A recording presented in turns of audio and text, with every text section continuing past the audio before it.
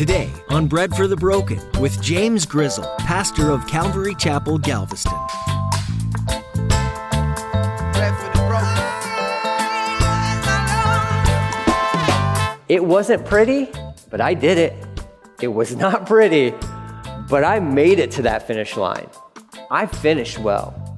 And there is this promise that is made for you and I, and all who love his appearing, that's Jesus and his appearing. You stay focused on him. You stay committed to him. He has a prize for you. He has a prize for you. Just finish the race that's been set before you. It seems like every other day there's another giant in the faith who's come out saying that they've renounced their faith and the Lord himself. And in today's message, Pastor James will encourage you to run that race that is set before you. Your faith and relationship with Jesus is a lot like a marathon. It's long and it's not always easy, but you're never without help. You have to keep prayer, community, and the reading of the Word in your life to keep running this race. They keep you rooted in your faith. Now here's Pastor James in the book of 2 Timothy chapter 4 with today's edition of Bread for the Broken. We need bread for the broken. Give some bread to the broken. We need hope for the hopeless. Give some hope to the hopeless. Bread for the broken. And just imagine if the Apostle Paul were given this little device right here, and all I do is pull up my podcast and be like, who do you want to hear? Who do you want to listen to? And you name it. We can listen to anything and from anybody all throughout the world. You name it. The most popular podcasts are all pretty much centered around myths and fables. It's fascinating. Now, there's some popular preaching podcasts that are out there, and I listen to some of those. Some of those I stopped listening to because, well, they were pretty much worthless. If I'm going to be honest, I'm like, was the Bible ever going to be a part of that? No? Okay, then unsubscribe. The time is coming when people, they can't. It's difficult for them to stomach healthy teaching. Well, why? Because a diet of junk food for so long can really cause havoc on your stomach. And then when it is time to sit down and somebody does actually just open up the Word and just teaches the Word, it can be a difficult thing to adjust to. It just can be. It's like changing your diet. It can be a difficult thing. There has to be some adjustments that are made. But they were living in the times where this was a reality for them. The time was coming, and Paul saw it. So storm clouds. The time was coming. This is going to be the reality concerning the church world. People can't endure the sound teachings anymore, but they're going to have these itching ears. They just want to hear what makes them feel good.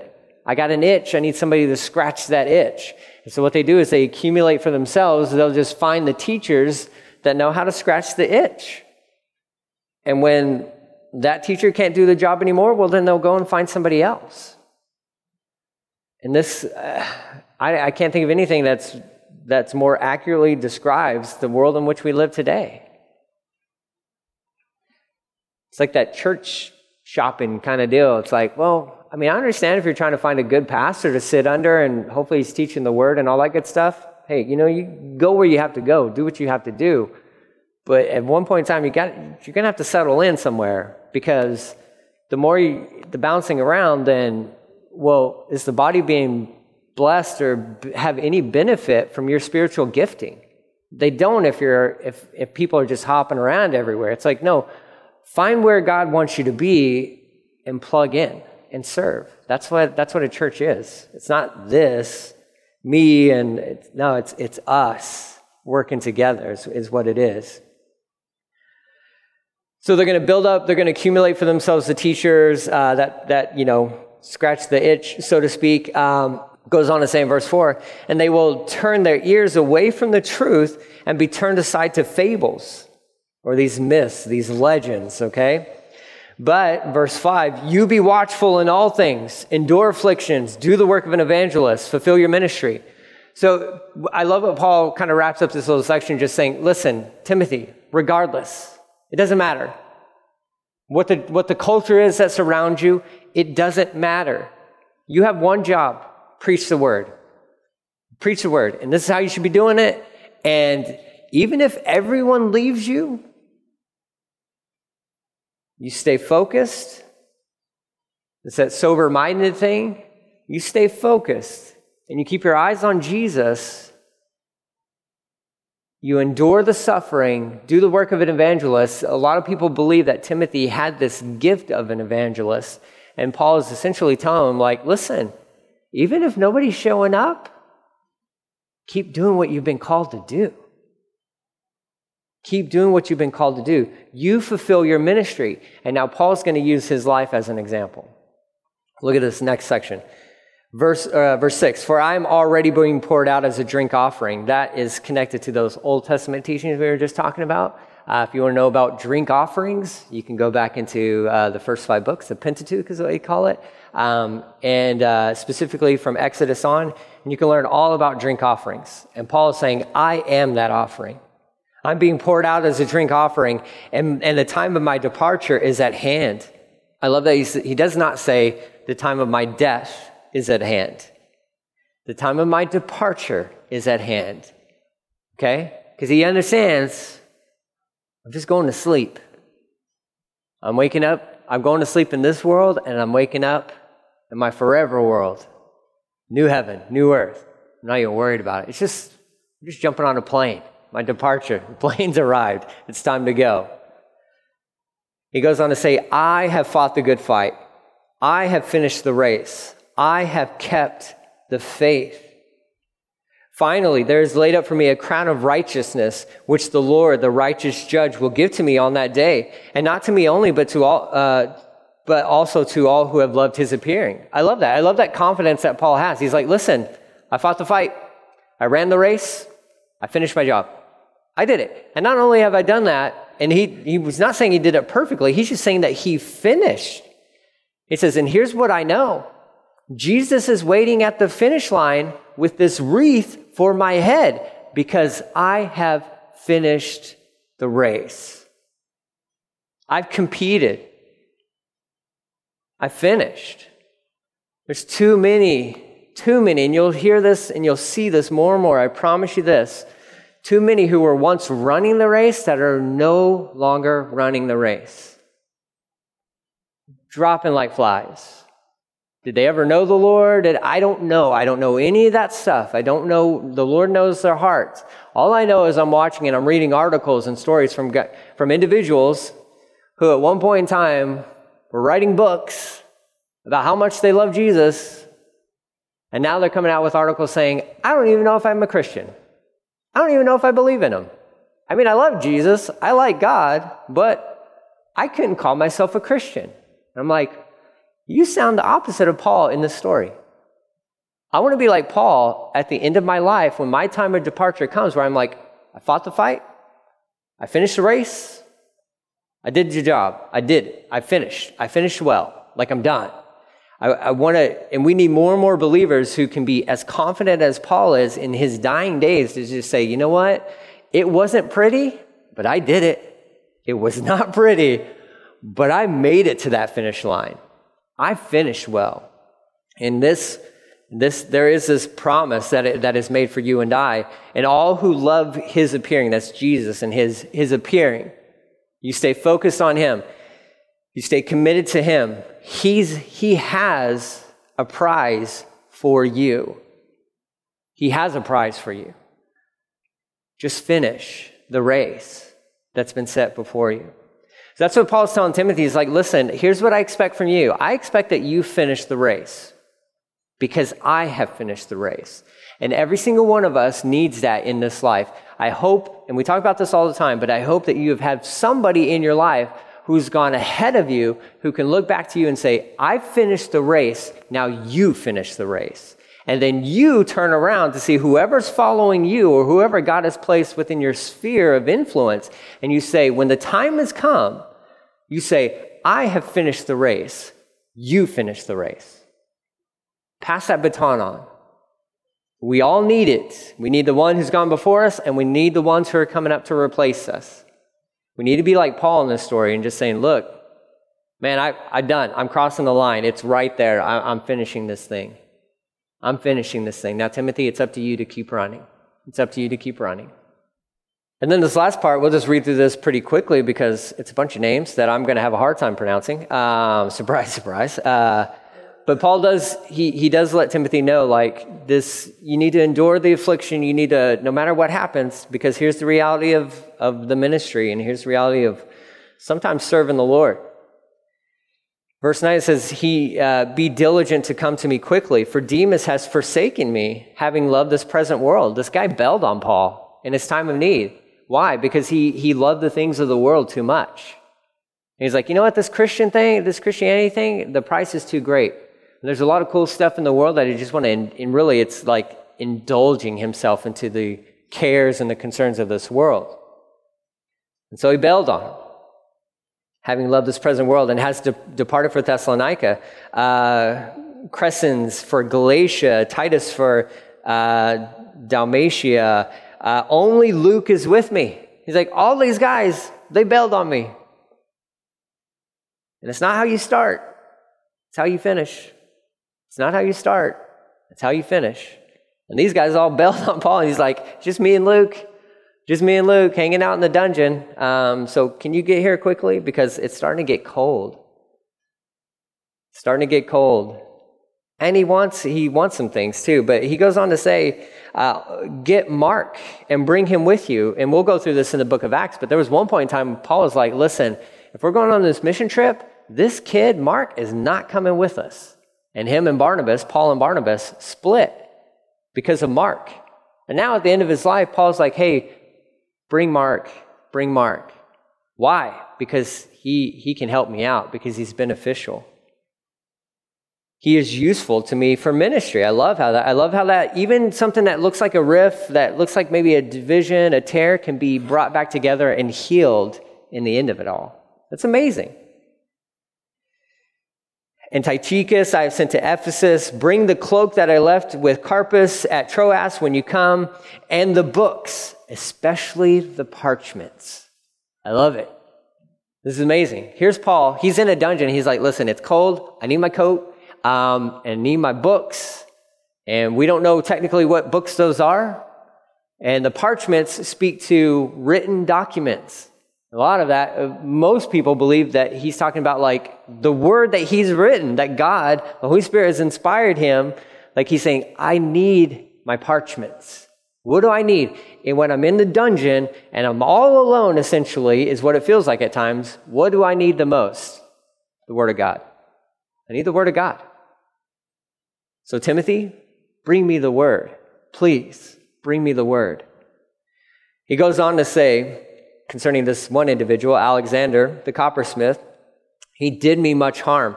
Technically, what that's kind of talking about in the Greek there is saying that he accused Paul of much evil.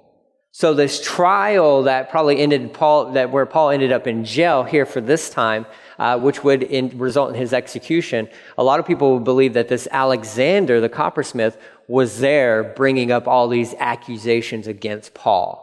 That was like the great harm that was brought. It was lies. It was all these lies. He did me much harm. May the Lord repay him according to his works. I like it. Paul's like, you know what? God, go get him. He could be the same Alexander from 1 Timothy 2, where Paul's like, listen, you got to get out of this place. You got to get out of this church. A troublemaker. But Paul's like, I'm not even going to sweat it. God, he's all yours. He's all yours.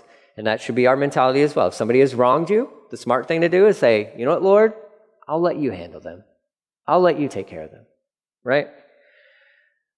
But he gives Timothy the heads up. He's like, you must also be aware of him, for he has greatly resisted our words. He's still active. He's still out there. If he caused Paul problems, he was going to cause Timothy problems. At my first offense, no one stood with me, but all forsook me. May it not be charged against them. So Paul's letting everybody know, the ones who bailed on him, he's like, I don't hold it against you. You abandoned me, I don't hold it against you. It's kind of like, there's two stories that should bring it to your memory. Jesus on the cross saying, Father, forgive them, for they know not what they do. And then Stephen, as people are hurling rocks at him, and the Apostle Paul, who was Saul, holding the coats, is saying, Lord, forgive them. Lord, forgive them. That's essentially what Paul is doing here. He's like, listen, if you bailed on me because you were scared or whatever reason, I don't hold it against you. All's forgiven. Here's the kicker, verse 17. But the Lord stood with me and strengthened me, so that the message might be preached fully through me, and that all the Gentiles might hear. That's who Paul was called to. Also, I was delivered out of the mouth of a lion. We don't know what that means. Was he literally facing a lion? Don't know. We don't know. Could that be some sort of reference to Nero and all that? Possibly. All we know is that's not good. If you're facing a lion, that's probably not good. That's probably a deadly situation, okay? And he's just saying simply, God rescued me. Also, I was delivered out of the mouth of a lion, and the Lord will deliver me from every evil work and preserve me for his heavenly kingdom. Even in his dying days, he's like, it doesn't matter. I'm not worried about anything. But you're going to die. I know. That's cool. That's all right. But no, you're literally going to die. Your head is going to get chopped off of your body. You're going to die. That's probably going to be painful to a certain extent. He's like, I'm not worried about it. I'm not worried about it. Why? Because the Lord is standing with me. And the Lord will preserve me. Whatever happens to me on this earth, the Lord will get me through that. But he is preserving me for what's to come. Our time on this earth, we sometimes switch it, right? I remember Francis Chan using this illustration of a rope. He had this gigantic rope in the sanctuary. And he pulled out this rope and he's like, here's what we think of our lives. We think it's this rope. But he had on one tiny section of this rope, he had a piece of tape. And he says, reality is this. This piece of tape signifies our life on this earth. The rest of the rope is eternity. But we flip it. We think that what matters the most is what happens here on this earth. And that's the big part of the rope. No, it's not. Your life is a vapor. It's here. It's gone. Doesn't mean it's insignificant. It's very significant, but it is very short. When you're talking about eternity, right? Paul's saying, listen, whatever happens to me on this earth, God will get me through it. But how? I don't know. Will there be pain? Yeah, probably. Will there be heartache? Absolutely. Will there be discouragement? Yeah, there will be. Will you want to quit? Of course, many times. It's not a good selling point for Christianity, is it? But it's a reality. I'd rather live in that reality of knowing, like, you know what? Because we're all going to face hurt. Whether you're a believer or not, we're all going to face hurt. We're all going to face pain. We're all going to face these moments in life. We will all face these things. I would much rather face them with Jesus in my corner than without him. So be encouraged. Be exhorted. That Jesus is with you. He is with you until the very end. The Lord deliver me from every evil work and preserve me for his heavenly kingdom. To him be glory forever and ever. Amen. And then he just closes it out with a little shout out, right? He's like, verse 19, greet Prisca and Aquila. That's a shortened form of Priscilla. You may be wondering about that. Prisca and Aquila, the household of Onesiphorus. I messed that up in the first part of the book. So that's a buddy of his. Erastus stayed in Corinth. Trophimus, I have left in Miletus, who's sick. Do your utmost to come before winter. Remember that coat thing, right? He's like, yeah, it's getting cold, buddy. Get here as fast as you can. Eubulus greets you, as well as Pudens Linus. We know that one, Charlie Brown, right? Claudia and all the brethren. So Paul's just letting them know, like, listen, make sure you tell these guys that I say hey. I send my love. Tell them, in case I don't get a chance to, will you just tell them that I said hey and thank you. Verse 22, the Lord Jesus Christ be with your spirit. Grace be with you. Amen. That is actually technically divided into two things. To Timothy, the Lord Jesus Christ be with your spirit. To the church, grace be with you. It's kind of what he was writing there. Because he is writing this to Timothy, but it's broader sense, it's to the entire churches within that region. And that's his last words. Like, that's it for Paul. That's like, whether it's him writing this because he was having some eye issues, or maybe Luke was writing it for him as Paul was speaking it, that's the last words. What beautiful last words. The Lord Jesus Christ be with your spirit, and grace be with you. Amen. We've heard some other famous dying words from people, that have been just horrible and still cursing God till the last breath is leaving their body. I really appreciate the Apostle Paul, who was formerly Saul, the persecutor of the church, who hated Christians. Hated Christians. And how God can show up in this man's life on the road to Damascus and totally transform this guy, just change everything about him, inside and outside. Still the same person, but new heart, new mind, all that stuff. And God used him tremendously within the world to reach out to the Gentiles, the ones that the Jews just really didn't care about. Who's going after those guys? God said, I had the perfect candidate. The most Jewish of all Jewish men in all of history is going to go to these Gentiles. I'm going to use him to pen and to record most of the New Testament. An amazing man, a tremendous man, so smart, so brilliant. Not like how sometimes we envision him today as a chauvinistic, mean guy who hates women and all this stuff. You'll hear that. No, if you actually read through a lot of the letters, remember, the Holy Spirit was giving him the words to put down. They're not his words. They're the Holy Spirit's words.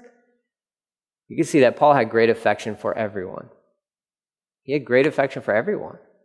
He was the one, again, inspired by the Holy Spirit, who would say, there's neither Jew nor Gentile, bondman or freedman, man or woman. It doesn't matter. In Christ, we're all the same. That was from the Apostle Paul.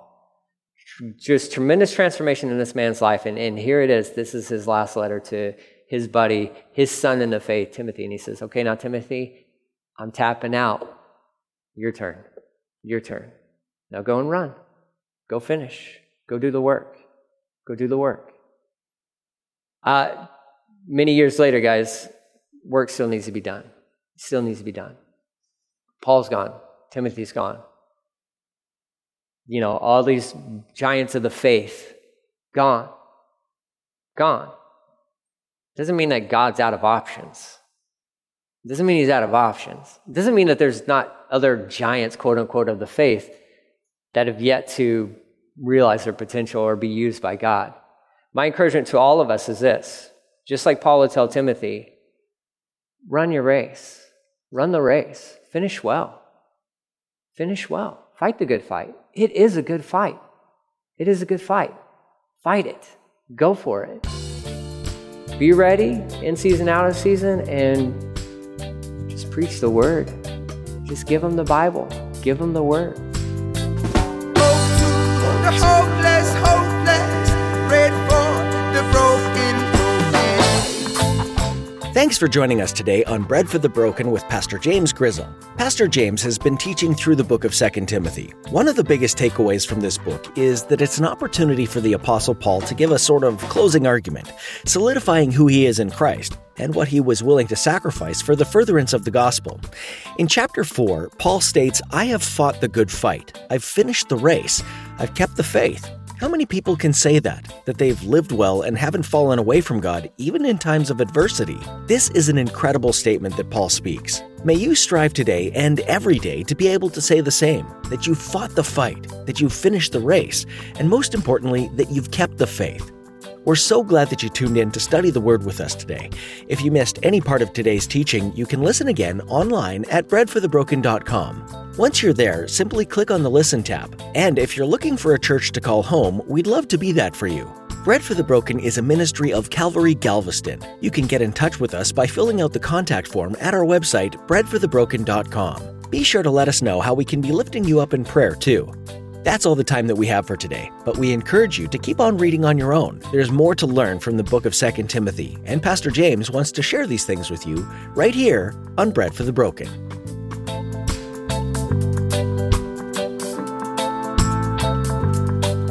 Let me paint the picture of humans who I love